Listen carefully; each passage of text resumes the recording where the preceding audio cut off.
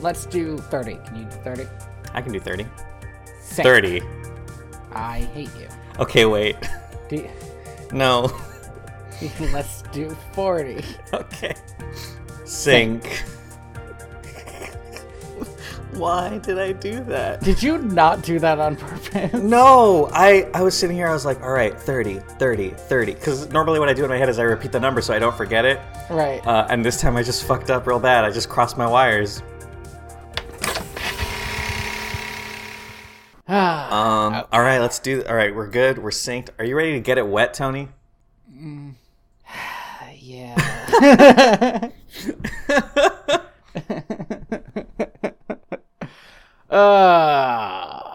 Welcome to Direct Video. VHS? A podcast where we pair movies like fine wine. Mm-hmm. This is another first of a two-part episode. I don't know how we should introduce these now, you know? Yeah. And this could be a three-part episode. Fuck.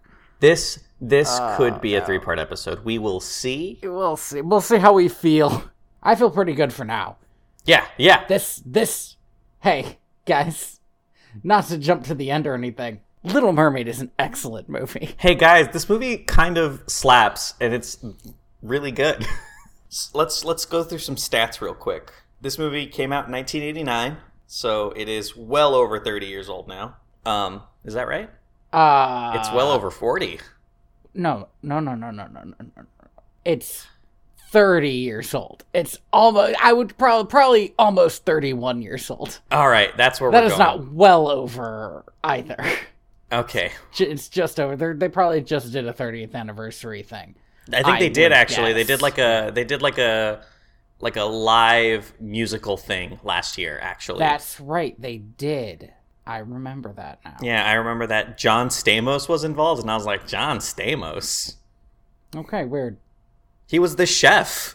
Because he's Italian, I guess? No, he's Greek. And the chef is French. This makes no sense, this casting. Anyway, this movie had a budget of $40 million estimated, because again, some of these early Disney movies we don't really know. Its opening weekend had $6 million in 2 days, which I think by today's standards would be considered a failure. We live in a world now where if a movie doesn't make back its budget in its opening weekend, it's a failure, or in its opening week. This opening weekend was considered a huge success. It was like the biggest opening weekend success Disney had had in decades. I think that's... I don't want to get into this. I think that's because of Harry Potter. Maybe. Because, like, it was Harry Potter that they were first, like, the day it opens is huge. I always linked that to Lord of the Rings, though. I will say I read some interesting stuff that really pinned it on Harry Potter, but they were out at the same time. Yeah, so. It was that era. So opening weekend, 6 million. U.S. gross, 111 million. Worldwide, 274 million. Needless to say, this movie was incredibly financially successful. This movie was one of the original Walt Disney pitches way back in the day, back in the 30s. Walt Disney was going to do like a kind of like a package film, or I don't know what we call those today, but back then they used to put films of just short films together. Yeah, I'm trying to think of one, like Three Musketeers and yeah.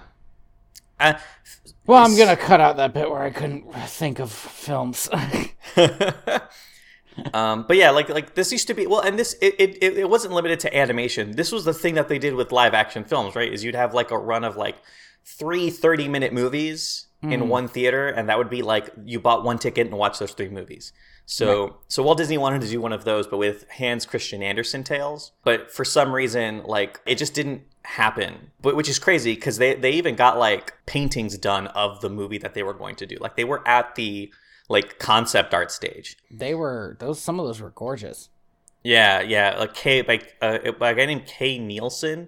If you guys look up this stuff, it's kind of spectacular. Later in the 80s, after The Great Mouse Detective, Clements and Musker were like, we want to do a Disney princess movie. We got to bring this shit back. I love that there's always... This is the second time now, right, that somebody went up to whoever and was like, we need to bring Disney princesses back, though. Like, I love that that's always an argument that someone has to make. Like, we love them, guys. Why do you stop making them? It is kind of wild. I mean, if you go into like a Disney store, there's gonna be a lot of princesses. They presented like a 2-page spec script to Katzenberg, and he was like, we can't do this movie. We are currently developing a sequel to our hit comedy Splash. You remember the hit comedy Splash? Starring Tom Hanks, Daryl Hannah, John Candy, Eugene Levy, 1984? No? You don't remember it? It's because it's kind of a shitty movie.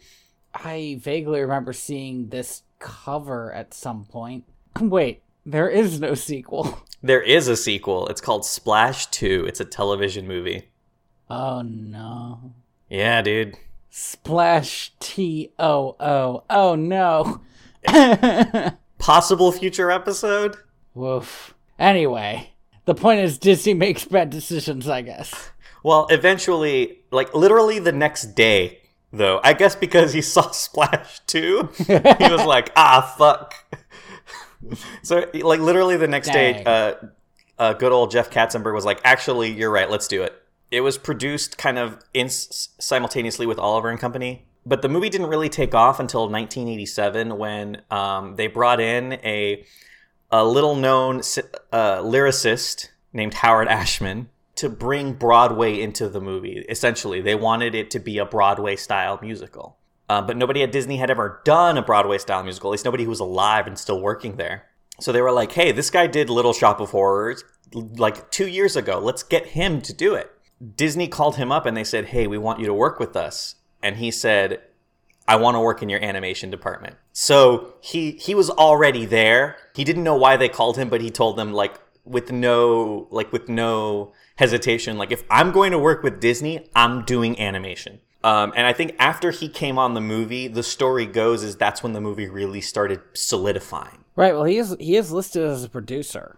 Disney's weird, because especially Disney animated movies, because like often you'll find that like if you look just at the credits, right, directed by Clements and Musker, produced by Musker and Ashman, written by Clements and Musker. But also Howard Ashman is credited with as the lyricist, but music is by Alan Menken, and he's also credited with additional dialogue. It's one of those things where like if you talk to people, everyone says like this was Ashman's movie. Clements and Musker did the original script, yes, but Howard Ashman was the one who was like, he was in pitch meetings, he was in dialogue meetings, he was in animation meetings. Any meeting that they had about this movie, Ashman was in it, and he was throwing his opinion around, like elbowing everyone else. Like it was his production.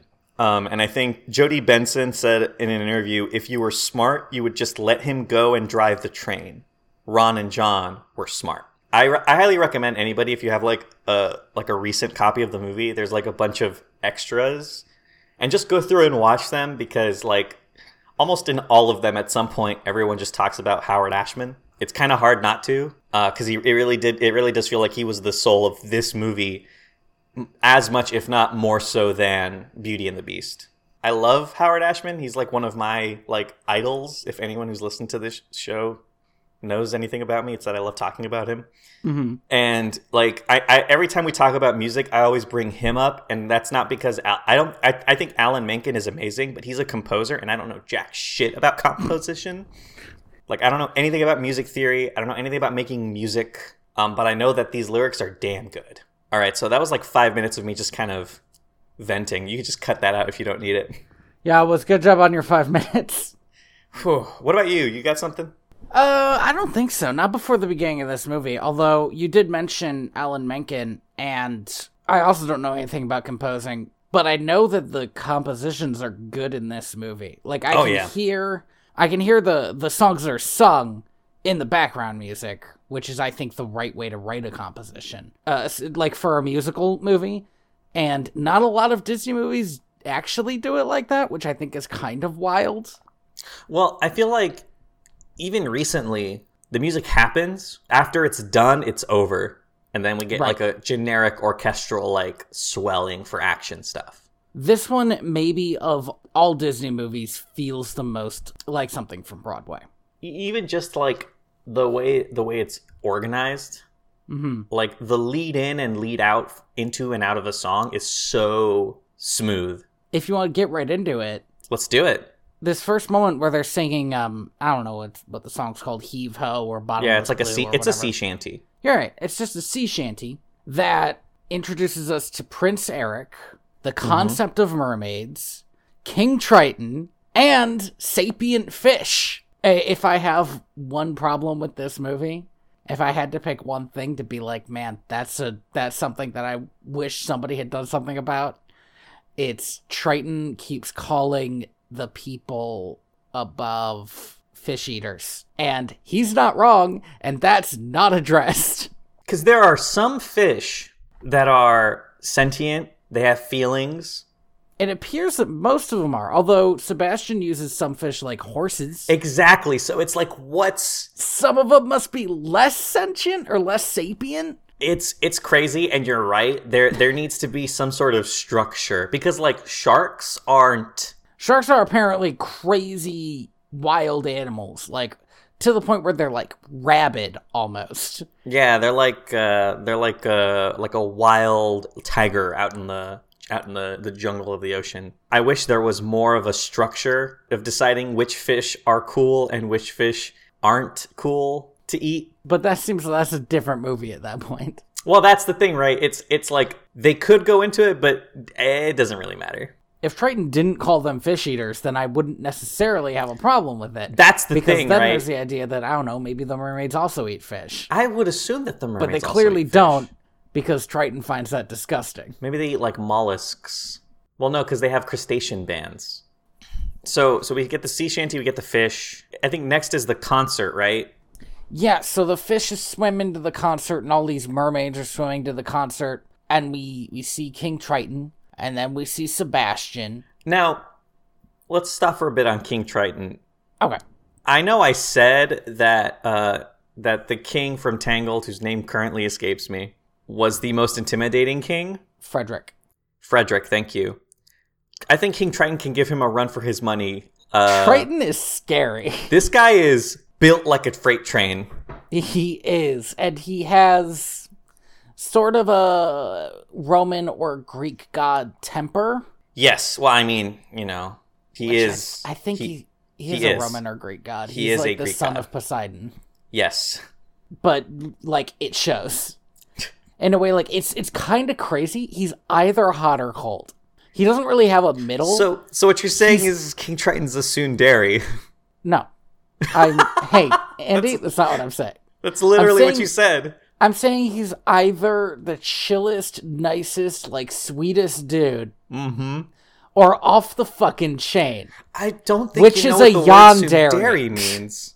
That's a yandere. No, that's a person who kills people. Wow, you're right. I'm wrong, definitely. Triton's way more a yandere than a tsundere.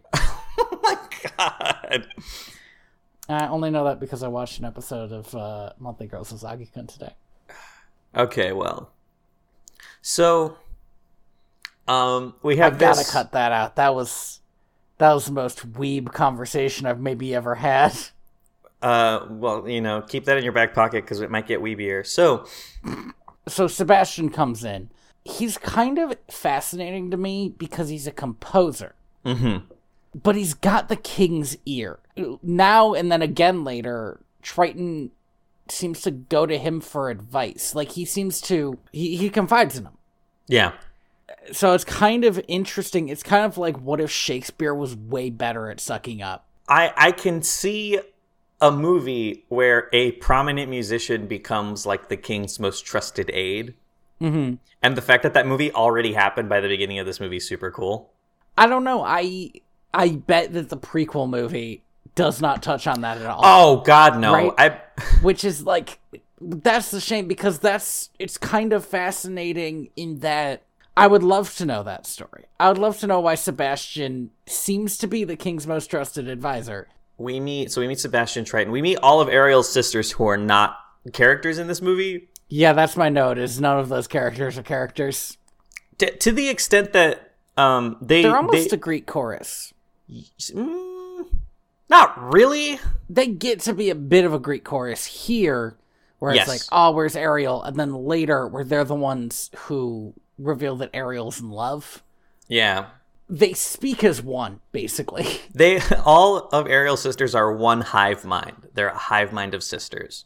Yep. So we cut to Ariel and Flounder kind of mucking about around this old shipwreck. I had forgotten that Flounder was cowardly and Ariel was brave. How do you forget that? That's his whole... That's That's his only character It'd been trait. a long time since I'd seen this. I knew that he always stuck by her. It did not sink into me. You're right, it is kind of his only character trait. He sort of shares all of his... everything he likes and everything he dislikes with Ariel, because he's just a sidekick character. He's defined by Ariel. He has let himself be defined by Ariel, and that's why he will go into the shipwreck with her. Well, in a way, and we're about to meet a third character, like, in a way, we have these three animal characters who kind of revolve around Ariel and represent different aspects of her life.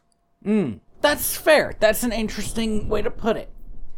Flounder is cowardly. Ariel has a sort of blind bravery because she just wants all this stuff in the shipwreck, and she's not really worried about anything. She can handle herself, though, is the thing. I think it's a confidence. It's not a confidence born of ignorance. You might be right. But I think also Flounder was right. Because friggin' Bruce from Jaws shows up. It's like Jaws is here from Jaws. Yeah, Robert De Niro hasn't learned that fish are friends, not food. He comes so hard. The shark crashing through the window of that ship might be one of the coolest things. It's absolutely terrifying. And she's like eating all the wood. He like chomps down through the wood and just chasing him out. They lose him by hooking him in an anchor. That shark is dead. Yeah, because if sharks can't swim, then they can't live. So. Yep. So, give him about 2 hours before he suffocates. So then they swim up to the surface to go see Scuttle. Yes. Scuttle, who, I'm going to be real with you, I hated this movie when I was a kid. Because of Scuttle? No, because it was played over and over and over again. I vividly remembered Scuttle being the most annoying character. Not as annoying as I thought he would be. He's kind of really funny. I think Scuttle is kind of annoying, but I also think we watched Treasure Planet. Yeah. Treasure Planet has like the most fucking annoying sidekick character that I've ever seen. It makes me furious. It is a crime that this fucking robot has so much screen time. Scuttle, one, he has this purpose, this like specific purpose, and his purpose is to basically misinform Ariel about what humans are like. Also, everybody likes him except for Sebastian. That, to me, gives him his own kind of charm, where, like, Flounder and Ariel, they love Scuttle. Scuttle's their bud. But Sebastian just can't stand this fucker. So I think Sebastian recognizes him for what he is, which is a peddler of dreams. Well, he, like you mentioned before, he symbolizes this thing in Ariel, which is distinctly against the person she's supposed to be, which is somebody who is obsessed with the surface world. Yeah. Scuttle is her connection to the surface. And also Scuttle can't get through like a normal sentence. No. And that would be annoying for anyone. He's great. He's voiced by the legendary Buddy Hackett. It's a voice that if you watch a lot of old movies, you'll recognize. Yeah, I think Scuttle has some of the funniest lines in the movie and sets up one of the funniest lines in the movie. Well, he does set up all, like I said, all of Ariel's foibles in the human world. Mm-hmm. Everything that she does that's wrong is because of Scuttle. Yeah. Which is kind of great. Yeah, so because she gives him the Dinglehopper and the Snarfblat, which are a fork and a pipe? It's a smoker's pipe? Yeah, it's a pipe. And he tells her that the fork is a comb and that the smoker's pipe is a flute. Scuttle doesn't seem to be all there, but what he does know, he definitely got from boats. Yeah, well, he's a seagull. I don't know, maybe, do people comb their hair on boats a lot? Look, I don't know. I think pirates did regularly comb their beards. I mean, that would make sense. You gotta keep that shit clean, dude. She remembers in the conversation with Scuttle that, the concert, my debut was supposed to be right now. We gotta go. Not even right now, like maybe half an hour ago. Yeah, okay, but I think it sounds like she thinks she still has time. It's way too fucking late, but yeah. Yeah, it's like, sorry, you missed it. I think we have an introduction to Ursula here. Yeah, so we see, I thought this was kind of interesting. Flotsam and Jetsam are looking at Ariel, Mm-hmm. and then it sort of pans through their eyes to an image of Ariel that Ursula's looking at. So she can see through Flotsam and Jetsam. And also, I thought that was kind of interesting, her reveal is pretty similar to Jafar's when he's like spying on Aladdin with his weird magic in the beginning of Aladdin. Something I noted about Ursula is she says, "When I lived in the palace." Yes! So, I knew this from the musical. Mm-hmm. And I did not think it was canon in the cartoon, but now I think it is. Yeah. That she is Triton's sister. I don't think it's never said in the movie. So yeah, it's just that, like, why else would she be in the palace? The only other possibility is that she was overthrown by Triton. I always think of her as, like, she was the palace witch. Because, you know, you gotta have a palace witch. Maybe you did have to have a palace witch. The other thing is, and this isn't till way later, but the magic she does is definitely dark magic. Yes. Like, she uses live animals, which are probably sentient people, basically, for all of her potions and stuff, so. It's weird because it's clear that whatever magic she uses operates within the same rules and boundaries of King Triton's magic later in the movie. Mm-hmm. Like, he is bound by the same rules that she is. Okay, that was another thing that I wished was a little bit more fleshed out. There must be a reason that he hasn't, like, killed her or flushed her out or something. Yeah. There must be some rule to his magic or to her magic that make it impossible, because later he does try to stop her and can't because she has a contract. If she is his sister or whatever, or sister-in-law or whatever, right? I can see, like, okay, I can't kill her because she's family, which... That would be a different movie, though. Yeah, right? Yeah, pretty interesting, I think, but a different one. It's clear that there is a reason that they can't just get rid of her. She is powerful, but she's also not so powerful that she can forcefully overthrow Triton, because she has to trick him. Yes, and it seems like much like, you know, the hyenas in the Lion King, she is stuck to a certain place. Now, her lair is crazy cool. It is the raddest thing. It's like a big old sea monster that she lives in the belly of, like a skeleton of it. It's crazy. Straight up living in Monstro. But she does seem to be kind of stuck there. Like, there must be a reason that she uses Flotsam and Jetsam instead of ever going out herself. Maybe it's one of those, you know, like, I'm at my most powerful here. You can't risk being out and about. Like the Forbidden Arts. Yeah, like the Forbidden Arts. She doesn't want to get fucking bodied and have to come crawling back home. She's not dumb enough to accidentally explode a random farmer. So now we get this is kind of the first hot-cold interaction that we see with Triton. Although I think Sebastian kind of steals the show here. Oh, he eggs him on in a way that I think I find Sebastian very interesting, because he starts off this movie being on Triton's side. Right, and then by the end he's on Ariel's side. Firmly on Ariel's side. Sebastian might kind of be supposed to be like Triton's conscience in the movie, right? Like at first he's like, I need to control my daughter, and by the end he's like, I need to let her go. Well, and that's kind of the thing, right? Is Sebastian represents Ariel's ties to the ocean. He is literally her dad's voice in her ear. Scuttle is the voice of, like, people and land, like, kind of calling her away from Sebastian, and Flounder is fear of change, which is why she ignores him. One thing, though, is Ariel does claim during this fight with her dad that she is 16 and not a child anymore. A sentiment that when I was in high school, I was totally, like, on her side, like, hell yeah, you tell him. But now that I'm an adult, I'm like, no, you're still a baby. Like, right, 16 is still a child. Even if it's just, like, technically still a child. He's got a reason to want to look out for her. Mm-hmm. Or to tell her not to go hang out with the people he knows kill fish. Come on.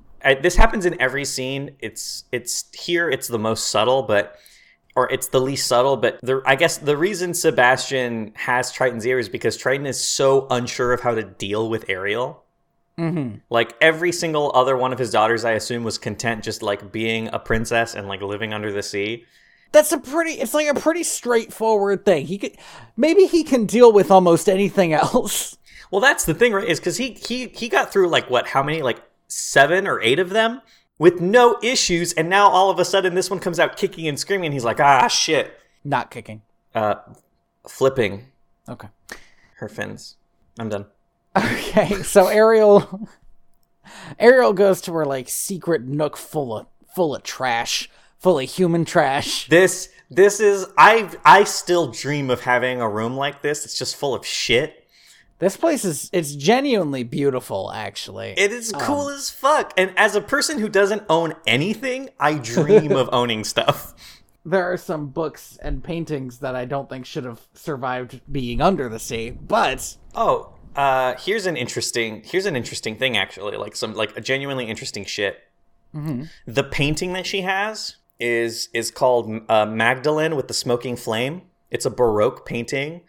And it's actually, like, back then, when this painting was painted in the, like, 1600s, Magdalene sitting down, staring at a fire while holding a skull was, like, a very common theme in art that represented a woman's temptation of, like, wanting to gain power, but having power over life itself, or something like that. It's like... Oh, interesting. Like, it's a very... That's a very symbolic painting for her to have. It's a painting that, like, was one, like, this during this era of Baroque was, like, the first paintings of Magdalene as not as a sinner but as a saint in remission. Like, does that make sense? I don't know much about the Baroque paintings. It makes sense to me, but maybe only because I was raised in Catholic school. Yeah, a beautiful painting, by the way. So Ariel has maybe my favorite song in the movie.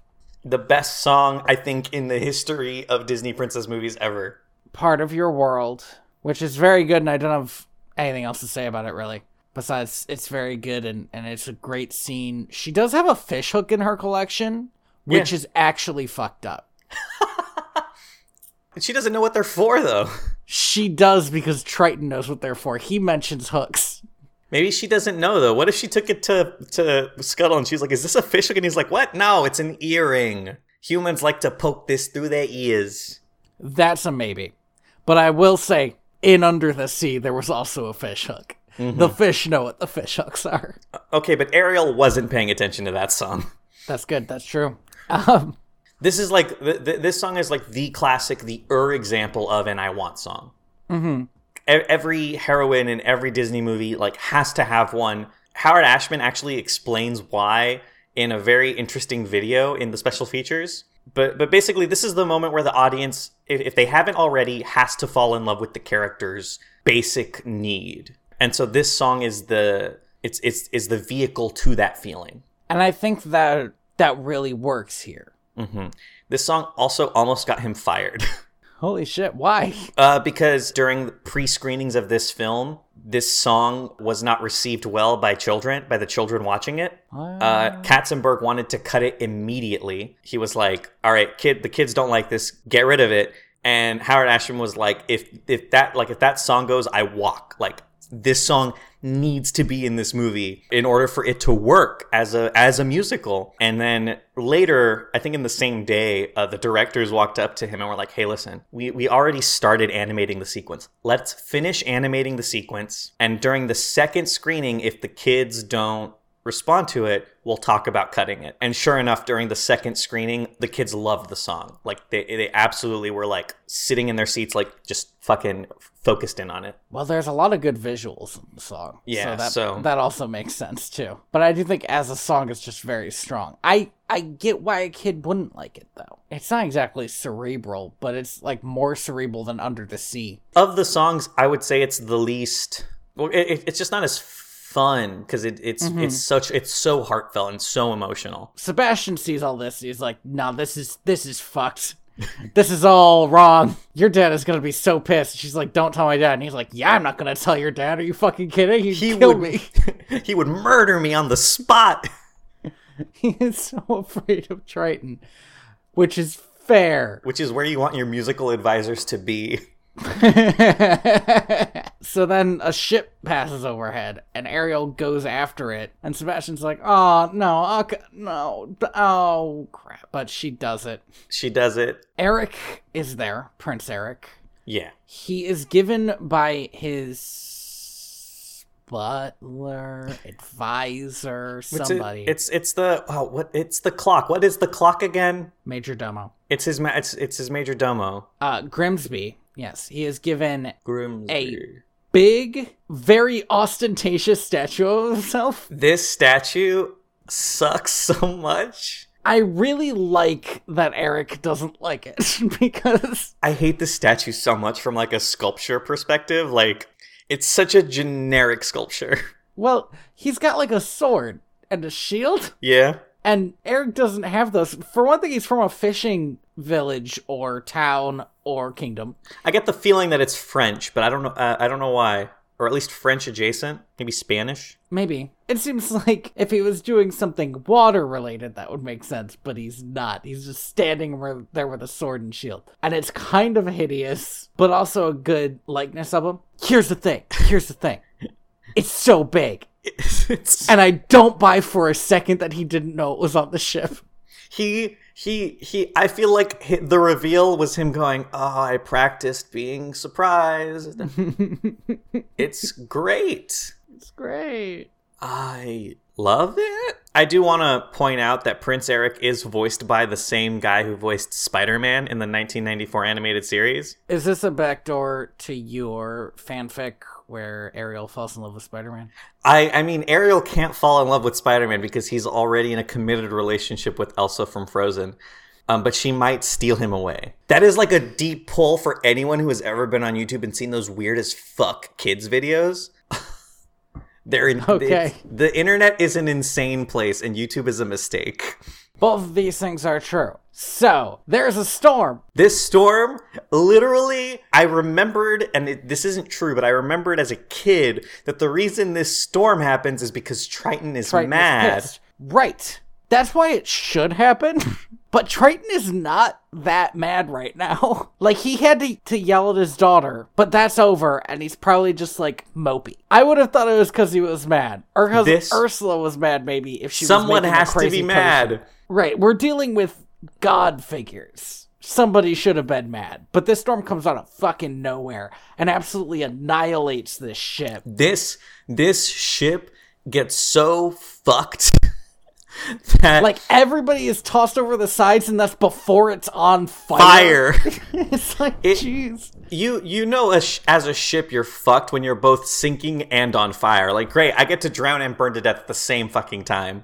Yeah, it's the storm and the fire are both gorgeous, though. Like, yes. This is around the time when Disney Animation was good enough to animate water and fire, I guess. This movie, did you also, like, when the ship was on the water, look at the water and be like, oh, that's hand.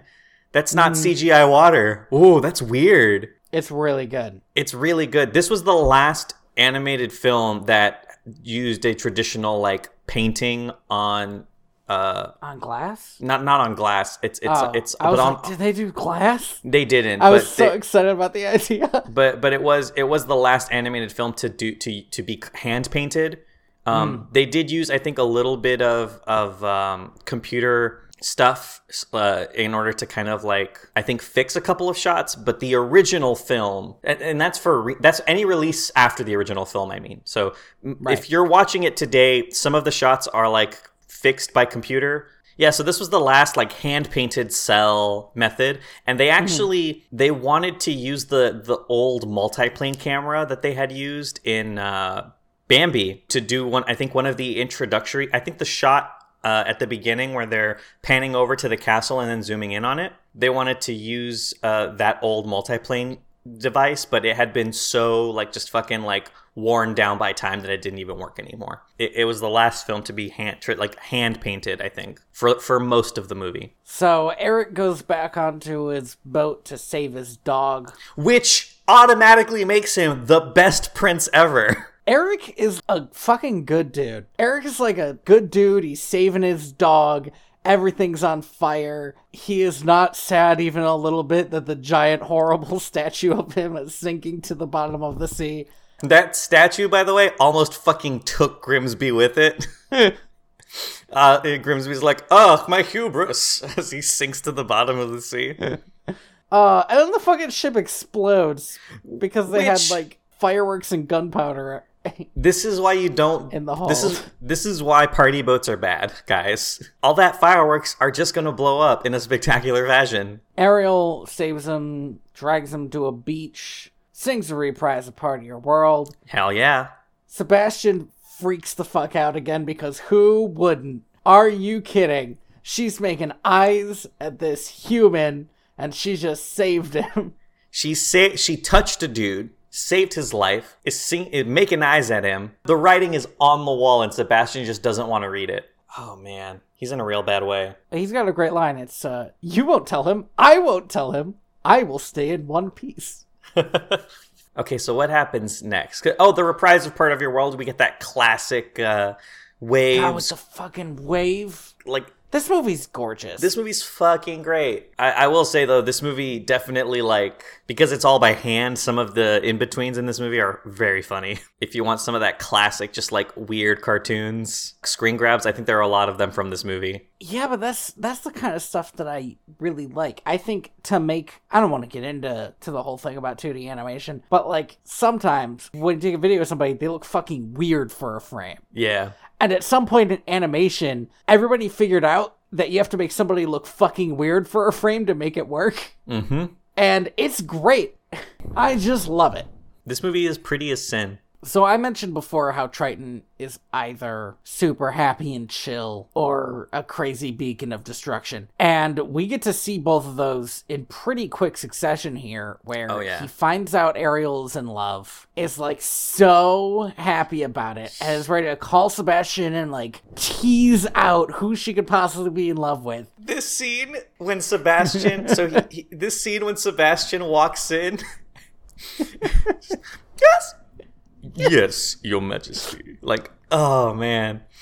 And poor Sebastian, he breaks like a china cup. Oh, dude, he has no... I mean, he's a crustacean, right? So he has no backbone, but man, King Triton didn't even know this interrogation was happening, and it went so well for him. So he goes, finds Ariel. Oh, well, we gotta mention this, though. Oh, right, Flounder. Some the fuck how.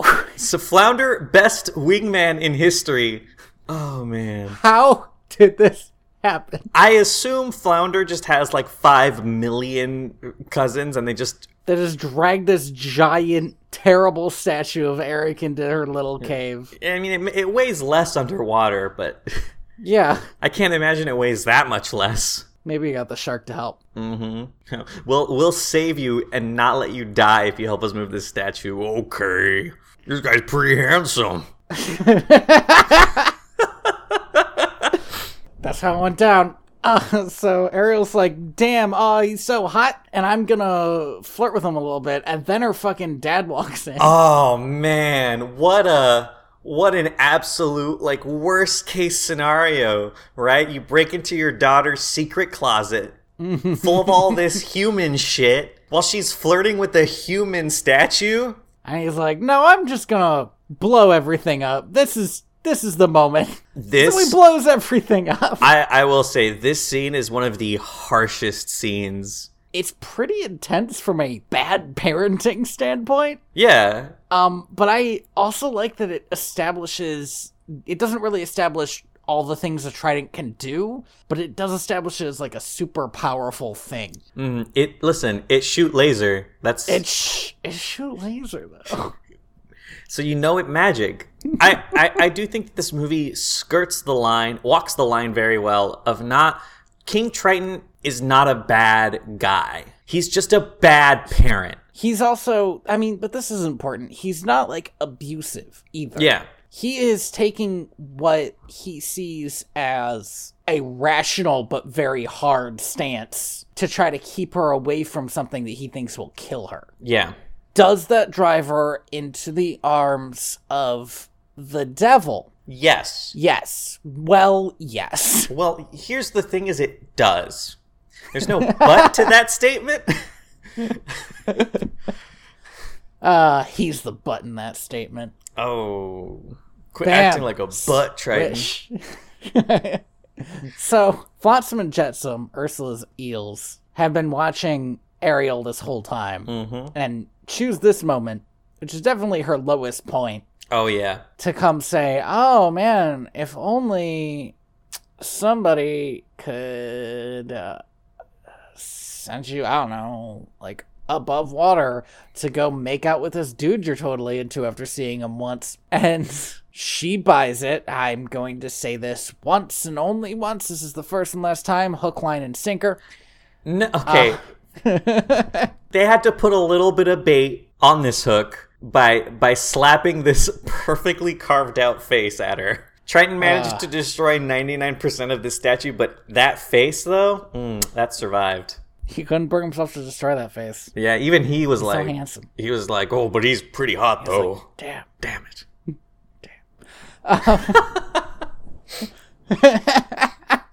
So they take her to see Ursula. Flounder and Sebastian follow. I find this one scene really interesting. She's mad at Sebastian, and she tells him to go tell her father, because that's what he's good at. And I think that's what makes him not. Yeah. But, like, the whole movie wouldn't have taken place if he had gone and told her father.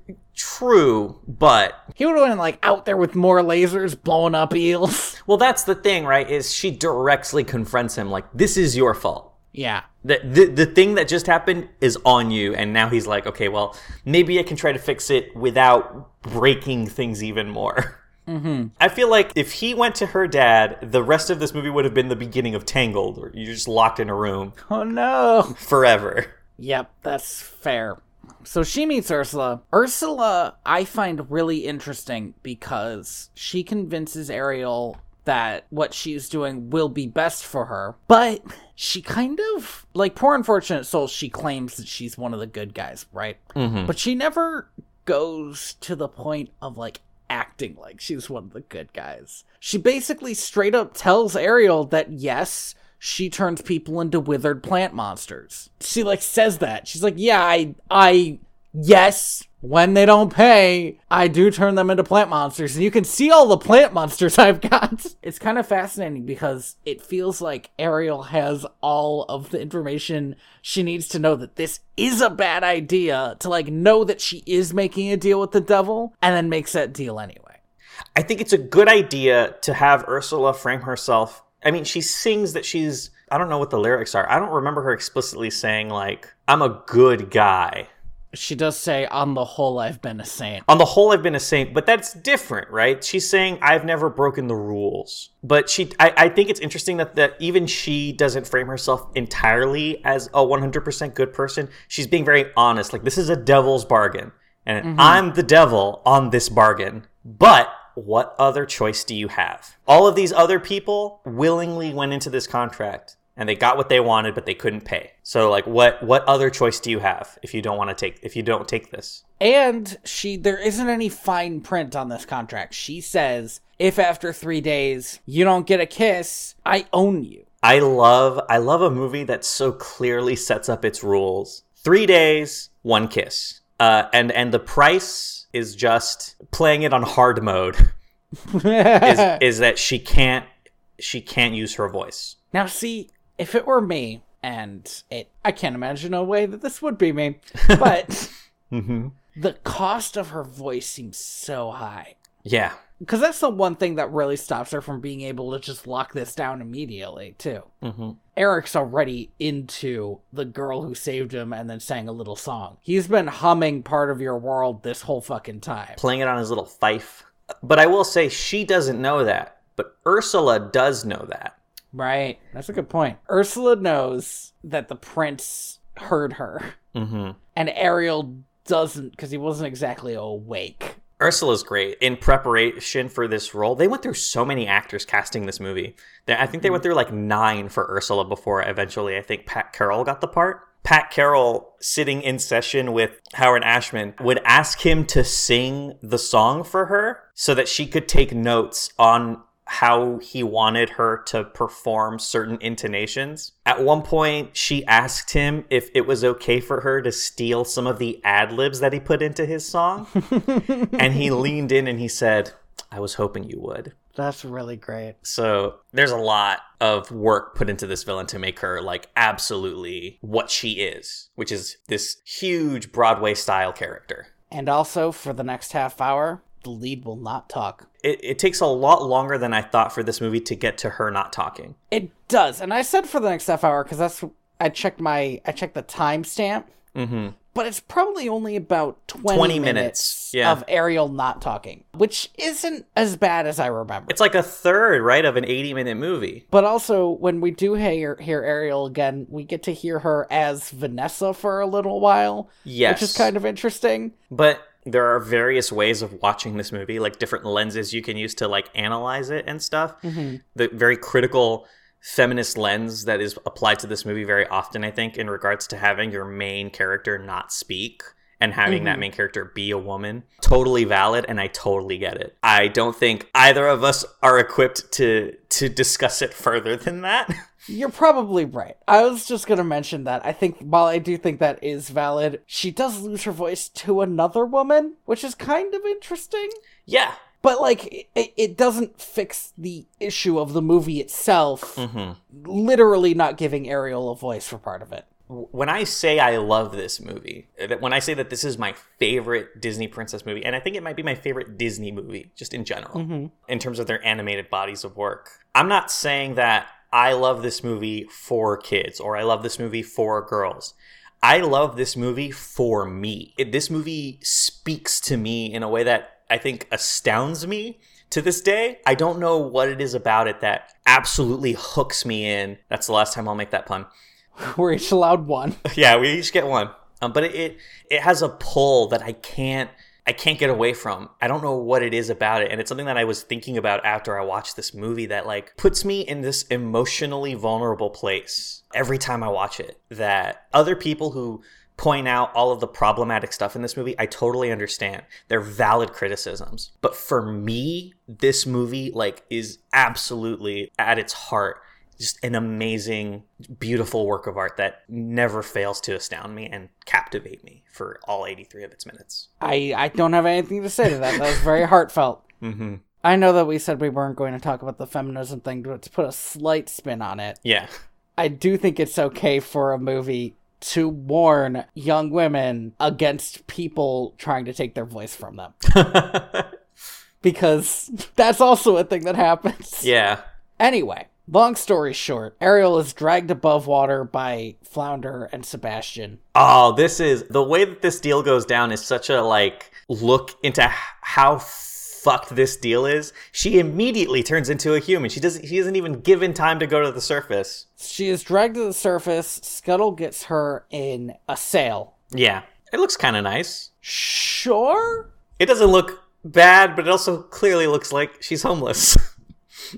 Right. Well, I mean, she doesn't have a voice. She's washed up on the beach and wrapped up in a sail. It looks like something terrible has happened to her, and she can't talk about it yet, you know? Or she can't talk at all. Right, but like some people, when they do go through something very traumatic, stop talking. That's what I would have assumed happened. I don't know if you have that same assumption in whatever year this is, whatever place this is. Well, actually, funnily enough, you do, because that the concept of people losing their voice over trauma is like a thing in Roman history. I forget which battle it was, but there's like a Roman battle where at the end of it, they talk about how like some soldiers never spoke again for the rest of their lives after it. It's a known thing. That is what I would have assumed had happened to this girl. Yeah. Eric, once again, just like being a good guy, finds this girl on the beach and immediately knows she's not the girl he's looking for because she can't talk, and takes her back to the castle to get cleaned up. To be taken care of. Mm-hmm. There is a line earlier in the movie where Grimsby's mad at Eric because I don't know what the politics of this kingdom are, but Eric is a prince. There is no king or queen as far as I can tell, and the entire kingdom is waiting for him to get married and settle down. I don't know what the rule is, you're right, but he does seem to be a ruling prince. Yeah. And I do love, because Prince Eric mentions offhand that, like, oh, I didn't fall in love with this princess or whatever, but like, I'm not just gonna fall in love with the woman. I need to find a woman that I can just fall in love with. And I'm like, okay, wait a minute, dude. Yeah, he's like, trust me, when I find the right girl, it'll hit me like lightning. And I was like, dude, like, I 100% don't think that's how it works.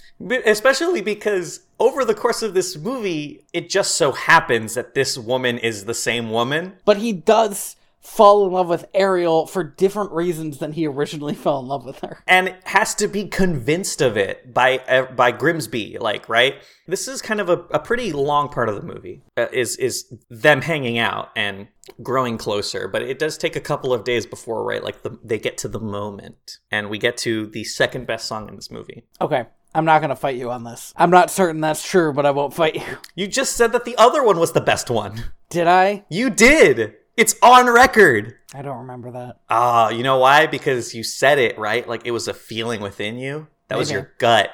Maybe. I also really like Kiss the Girl. Kiss the Girl, I will say, it's a close race. We get some like fun cartoony stuff in the castle. We get this chef that fucking loves his job. This chef loves nothing more than fucking cooking himself up some seafood. And he gets a good, almost Looney Tunes-esque fight with Sebastian. The voice of this chef, by the way, for all you Trek heads out there, is Odo from Deep Space Nine, Rene Auberjonois. Sebastian lives, spoiler. He eventually makes it out of the kitchen by hiding in a plate. Grimsby manages to convince Eric to show Ariel around the kingdom. Right. Ariel is doing her, mermaid stuff, which is not quite getting human stuff. And yes, Grimsby needs to be the one to convince Eric to take her out, because Grimsby wants Eric to settle down with anyone. Literally, at this point, anybody. She is in the room and has a pulse. And Eric, she is in the room and has a pulse. He says as much, I think, later on in the movie, in the scene we talked about earlier. Right, where he basically says she's a real person and quit pining over this fake person. Yeah. We sort of cut to Triton now. Triton has realized that he's driven his daughter away by being a violent lunatic. Yes. But we don't get to check in with him again until pretty much the climax. So. No, yeah. The check-in here is just the little seahorse telling him, hey, we've looked everywhere and your daughter, your advisor are missing. They don't say Flounder, which is kind of fucked. Well, like, Flounder's Ariel's friends, and, like, he's worried about Ariel, and he knows Sebastian will check in. Yeah, I think it's still kind of fucked, though. Like, well, but, like, he probably doesn't see Flounder on a day-to-day basis, right? But still, throw Flounder on the list. Like you're a king, pretend to care. Well, here's the other thing, though. Fish get fished every day, Andy. That's true. She was bound to find out someday. This scene, I think, of him just sitting alone in this throne room is really good. It's like a good frame of just like, oh yeah, man, that's a fucking sad dad right there. So Ariel and Eric go on their Feel the sadness. They have like a day out together. I didn't remember this. I really like it that it's they have nice. Like, that full day. It doesn't feel quite as earned as the one in Tangled. Tangled spends the whole movie before that montage getting them close. This one, it kind of just throws them together. And this one's like the montage is them getting close. Yeah. But I did note that we get to see her dancing, which she talked about wanting to do. She's good at it for her first time on legs. Hell yeah. Well, I mean, I think at this point she's been on legs for at least a day. Takes fucking babies fucking like 5 years. 5? Get on. I don't know, dude. When do kids start walking? 3? No, I think by 2 a kid is usually walking. Really? That's so young. Yep, younger and younger these days. I know. First they're walking, then they're, I don't know, smoking. Anyway. That's number 2. All the other stuff they do, like, doesn't really matter, but she does do this great thing where she charges his horse over a canyon. Oh, hell yeah. And I'm like, there's the Ariel who will fight a shark for no fucking reason. Hell yeah. She just fucking dry. I do love, though, that after the initial shock of we almost died, Eric just kind of leans back, puts his arms behind his head like, hell yeah, this is kind of nice. Yeah, why not? Fuck it, let's die today. Almost died. It's not a first date unless you almost fall off a cliff. I've been dating wrong. I mean, haven't we all? In our generation, yes. So then we get to Kiss the Girl. The intro to this song is great because it's Scuttle that introduces it. Eric just says, oh man, that poor guy, somebody should put him out of his misery. Yep. It's my favorite line in the movie that Eric says. Oh, see, my favorite line is a little bit later because it is buck wild, and I'm going to talk about it now. Eric... Oh... It is not 100% clear if, like, fish have their own language that people can't understand, but it is clear that Sebastian is singing in English. Yes. And, like, Eric understands. Yes. Or as at least... No, he understands. Sebastian is saying Kiss the Girl, and it's clear to me, who has watched this a million times, that Eric believes Sebastian to be his own inner voice. To the point...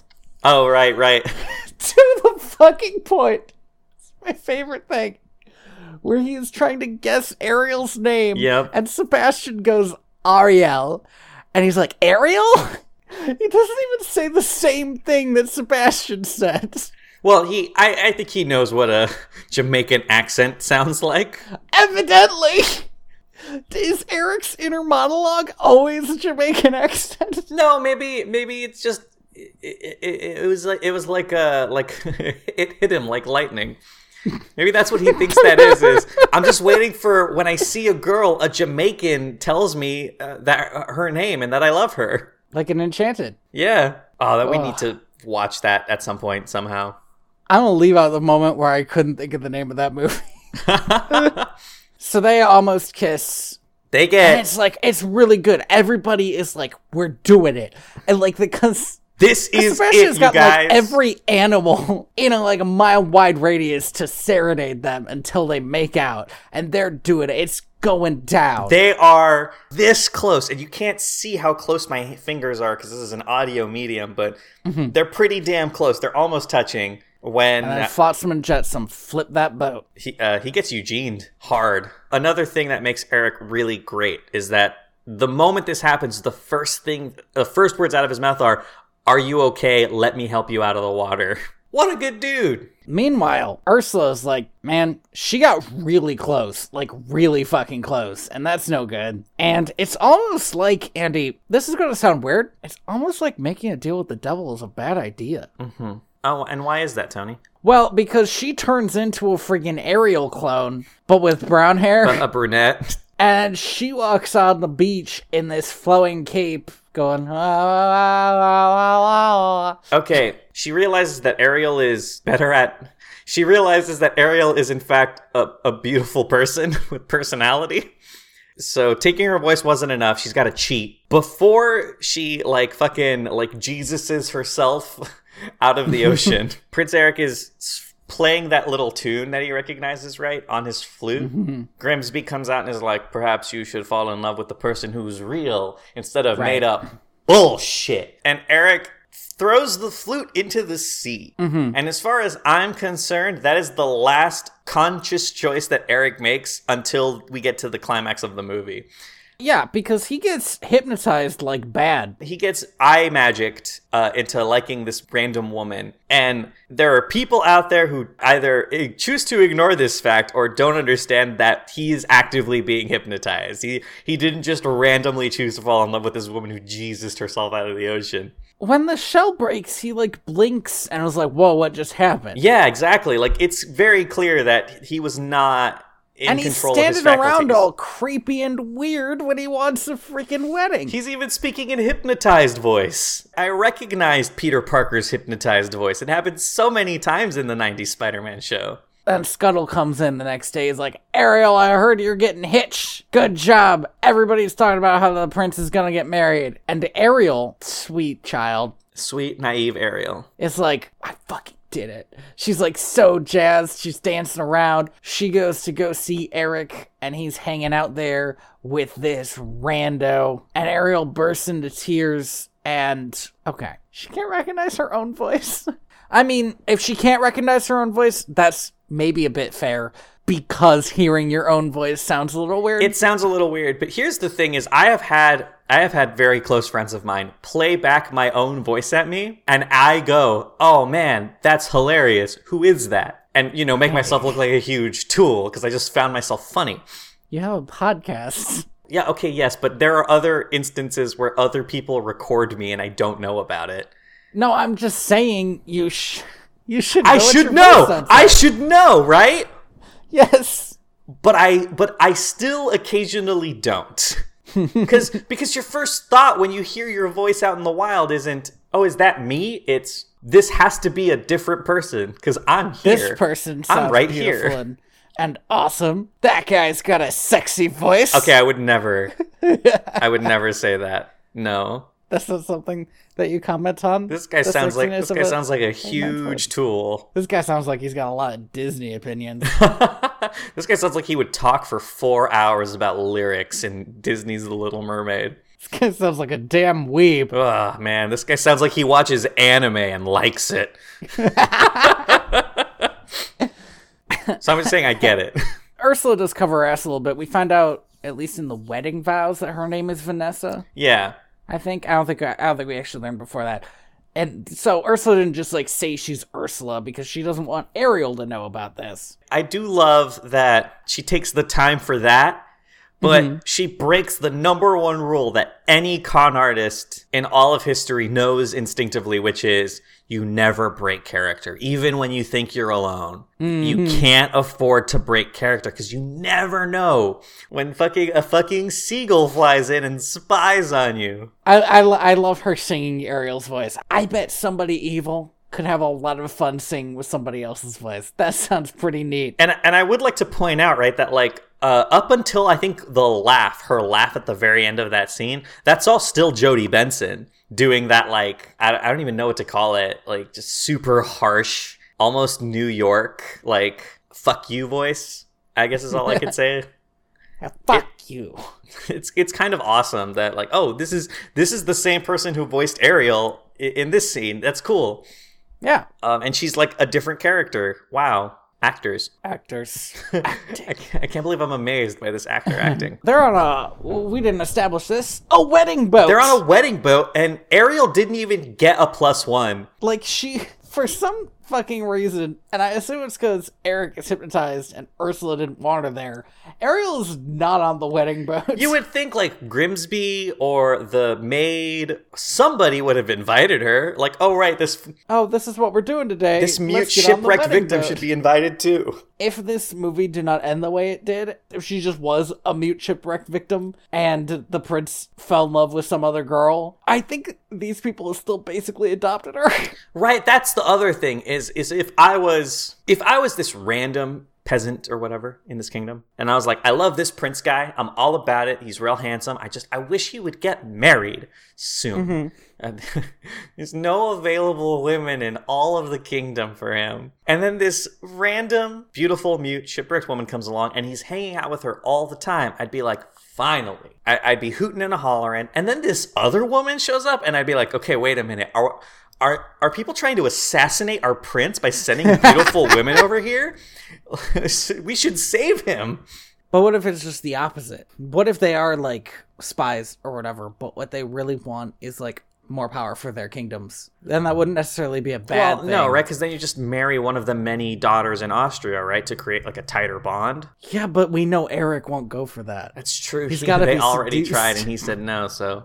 Scuttle decides that he wants to fly in and just wish Ariel good luck with her wedding. Well, we did that. Okay, yeah, but formally we didn't say what happened. He sees Ursula do the thing. Oh, yes. Hey, I thought you were talking about... Yeah, okay. No, this is later. Yeah, this is the second time. Because he's a forgetful dude.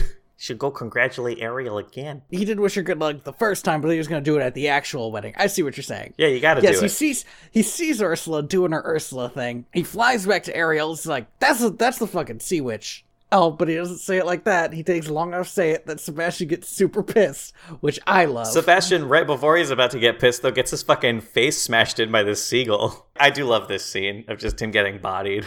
And Ariel's I'm going after him. She jumps into the water. She can't really swim, it seems anymore. But Sebastian takes charge. He gets Flounder to drag her on a barrel. He sends Scuttle to go slow them down, and then he goes to get Triton. There's a multi-pronged attack. 3 prongs. Like a pitchfork. Or a trident. Damn it. earlier in this movie when Ariel first gets her legs and is like on land and Sebastian's like full on freak out mode. He tries to convince her that maybe she should just go home and see if her dad can fix everything. And then he looks at her and says, and then you could just be miserable for the rest of your life. And he that's when he kind of flips and is like, okay, I'm going to help you out then. And here he's like fucking like full on commando. Like we're going to wreck this bitch. Like Ursula's going down. We're gonna kill a sea witch. We're gonna kill a sea witch. Me and my D&D party, the bird, the mermaid, and the fish are gonna go murder Cthulhu. And you know what? I have seen better equipped D&D parties fail spectacularly. So you know what? They got a chance. That's not what that means, but okay. So Ursula is getting owned. She gets proper fucked up by birds, by dogs, by sea lions, by starfish, just like a bunch of starfish.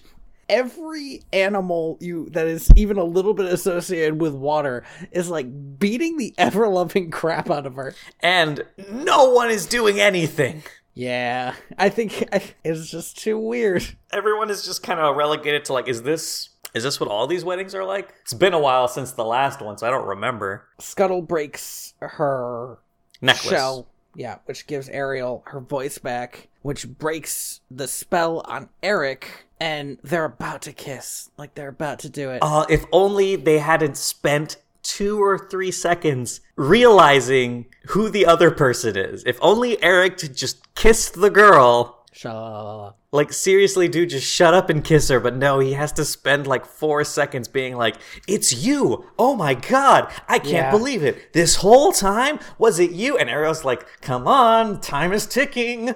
Yeah, so the sun sets. They're too late. Ursula does. This is maybe my favorite scene because it's just like crazy to me. Ursula bursts out of her human form. Like, to the point where I imagine that there is what looks like a skinned human laying on the deck. This was hand animated. Somebody drew tentacles exploding out of that woman. And we just gotta live with it. And this was before modern internet.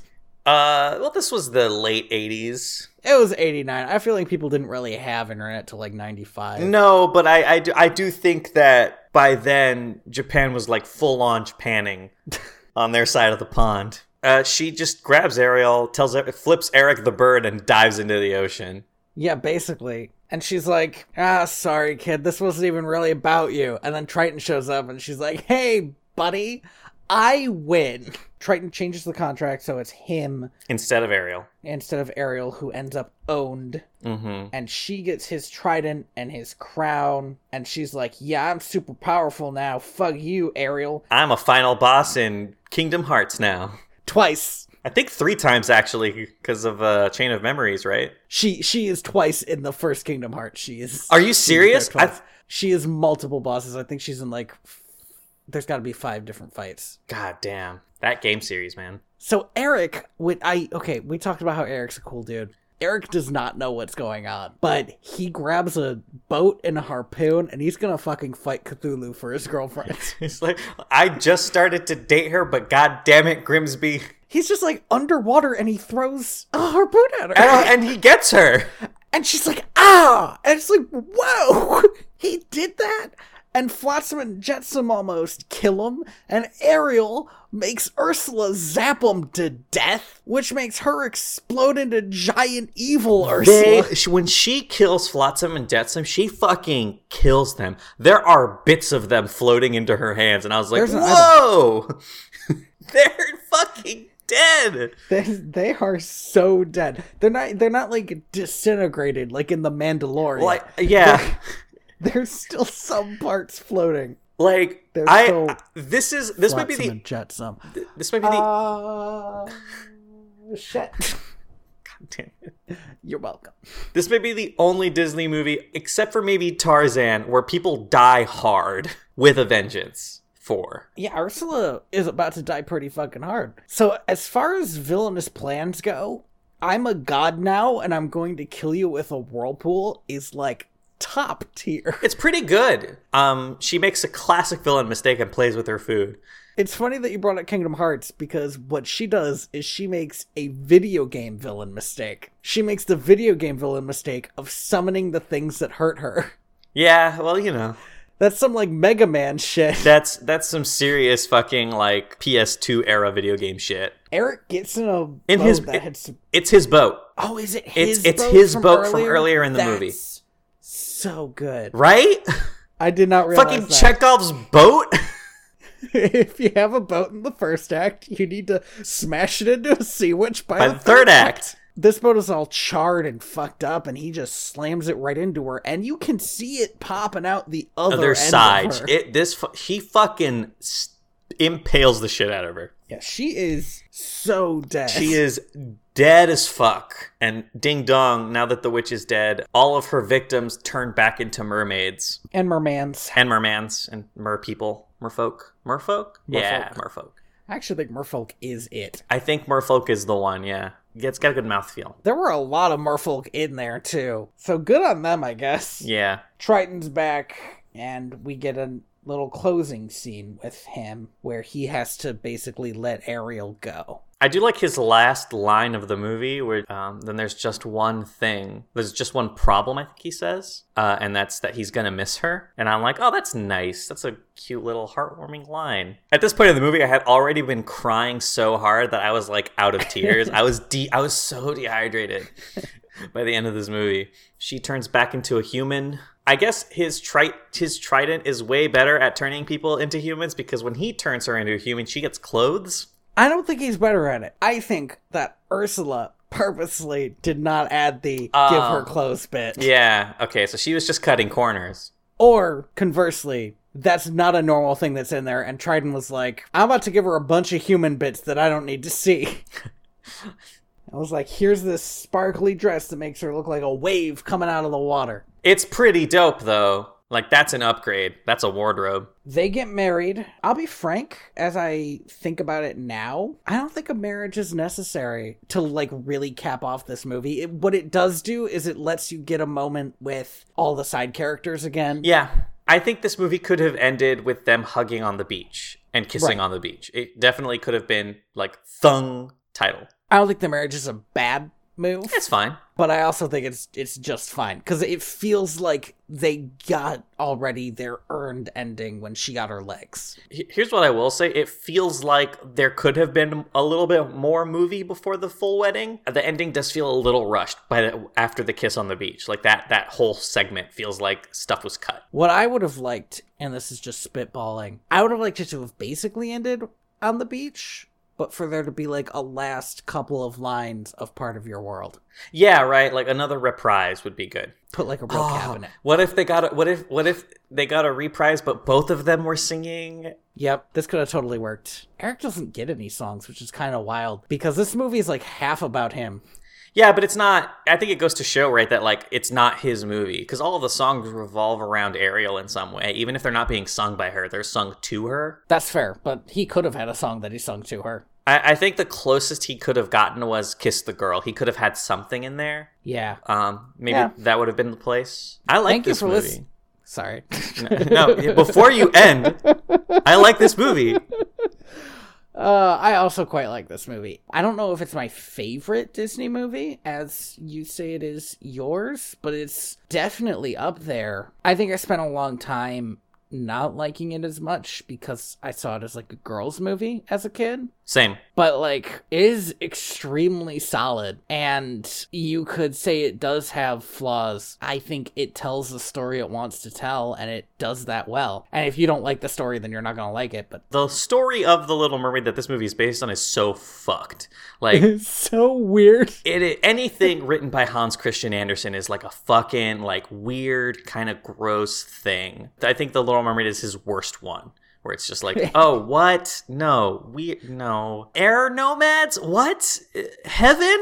Fuck that guy. She wants to be a human so that she can get a soul because mermaids don't have souls. That's the beginning. Bananas. Anyway. And it gets weirder from there.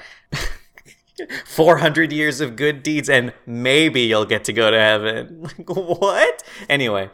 I think I've espoused my heart throughout this episode of how much I like this movie. But I will say this is going to be the last time I get to talk about Howard Ashman and not be and have it make sense, because we've done his other movies that he's touched, which is Aladdin and Beauty and the Beast. So in a way, this is kind of a farewell to his body of work on Disney's side, until the live action Little Mermaid comes out and we watch it. And we're going to. I love Lin-Manuel Miranda. He's going to be doing lyrics for the new movie. I'm going to be so hard on him. I think more so than any other person on the planet. He needs to bring his A++ game to this shit, because I am certain I'm going to hate the new movie, and it's because this movie that I just watched is so good. It's so tight, and I know that this new movie is going to be 2 hours and 30 minutes of what the fuck. But as I don't know. It's going to be rough. But this is going to be the last time I get to talk about Howard Ashman in like a positive way, right? and I will say that like there is a ton of documentation out there of his life and his work. He's an icon, I think, in the musical industry and in Disney. I think this quote is kind of gross and I don't like it, but I do think it's true in a way, which is that like, at least during this era of Disney filmmaking, all of the staff working on these movies, I think in this golden era between 89 and 99 with the Lion King, really believed that they were doing him and Walt Disney justice. Like both of them, I think, were in their minds for this era of Disney filmmaking. And I think it was Katzenberg, who is like a major producer who no longer works at Disney, who said that like all of our movies have been blessed by two people, Ashman and Walt Disney himself. And he really believed that, maybe in his own weird corporate way. I sort of get that, and I sort of get why it's gross. Maybe it's because Jeffrey Katzenberg is such a corporate person that anything he says kind of feels insincere, but I do think in his own way he genuinely believed that was true. And for this era of Disney, it was, because he invented the Disney musical the way we think of it today. There's an amazing documentary coming out, directed by Don Hahn, who directed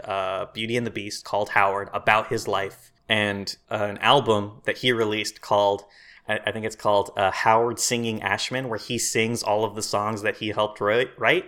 So if you want to get an idea of like who he was as a singer and as an artist, you should definitely listen to that. Part of the reason why I wanted to do this movie is just because I needed to talk about him at least one more time before that documentary came out. Thank you for listening to Direct to Video VHS? Yes. VHS. Aw, that's really good. I have been your host, Tony Robusto. I have been your host, Andy Reyes. You can find me on Twitter at TheaterBats or at my website, inspiredbytrumevents.org. You can find me on Twitter at royalty_valens. And that's it. That's all I do. It's that and this. Big, huge thanks to Lee Rosevere for his song Planet E off of the album Trappist 1. Links to that in the description. You can find more podcast stuff at direct2.video. The last video I posted there is a cut scene from our last episode, so that is actually content that you have not heard. If you want to hear Andy, I sincerely believe, try to piss off the entire internet, you should check that out. I think the internet needs to get over itself. I need to be seen as the good one, so I'm not agreeing. Oh, man. Yeah, get that bonus content on direct2.video. Remember to, if you have a Apple podcatcher, rate us 5 stars if you like us. Rate us 5 stars if you hate us. And leave a review telling about why you hate us so much and how we can be better, and we will ignore it. We will probably look at it and go, yeah, maybe.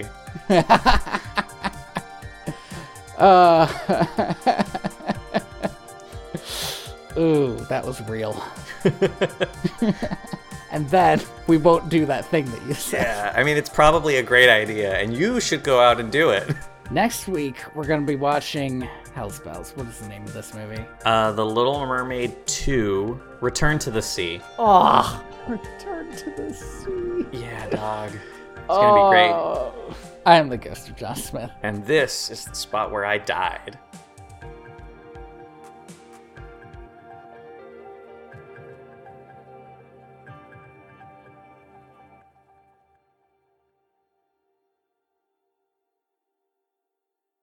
Tony, I'm genuinely worried that that if we watch the third movie, Ariel's mother will be dead. That she will not actually be in it. That is my biggest fear for that movie. Your fear is that she's already dead by the beginning of the prequel. Woof. That would be rough.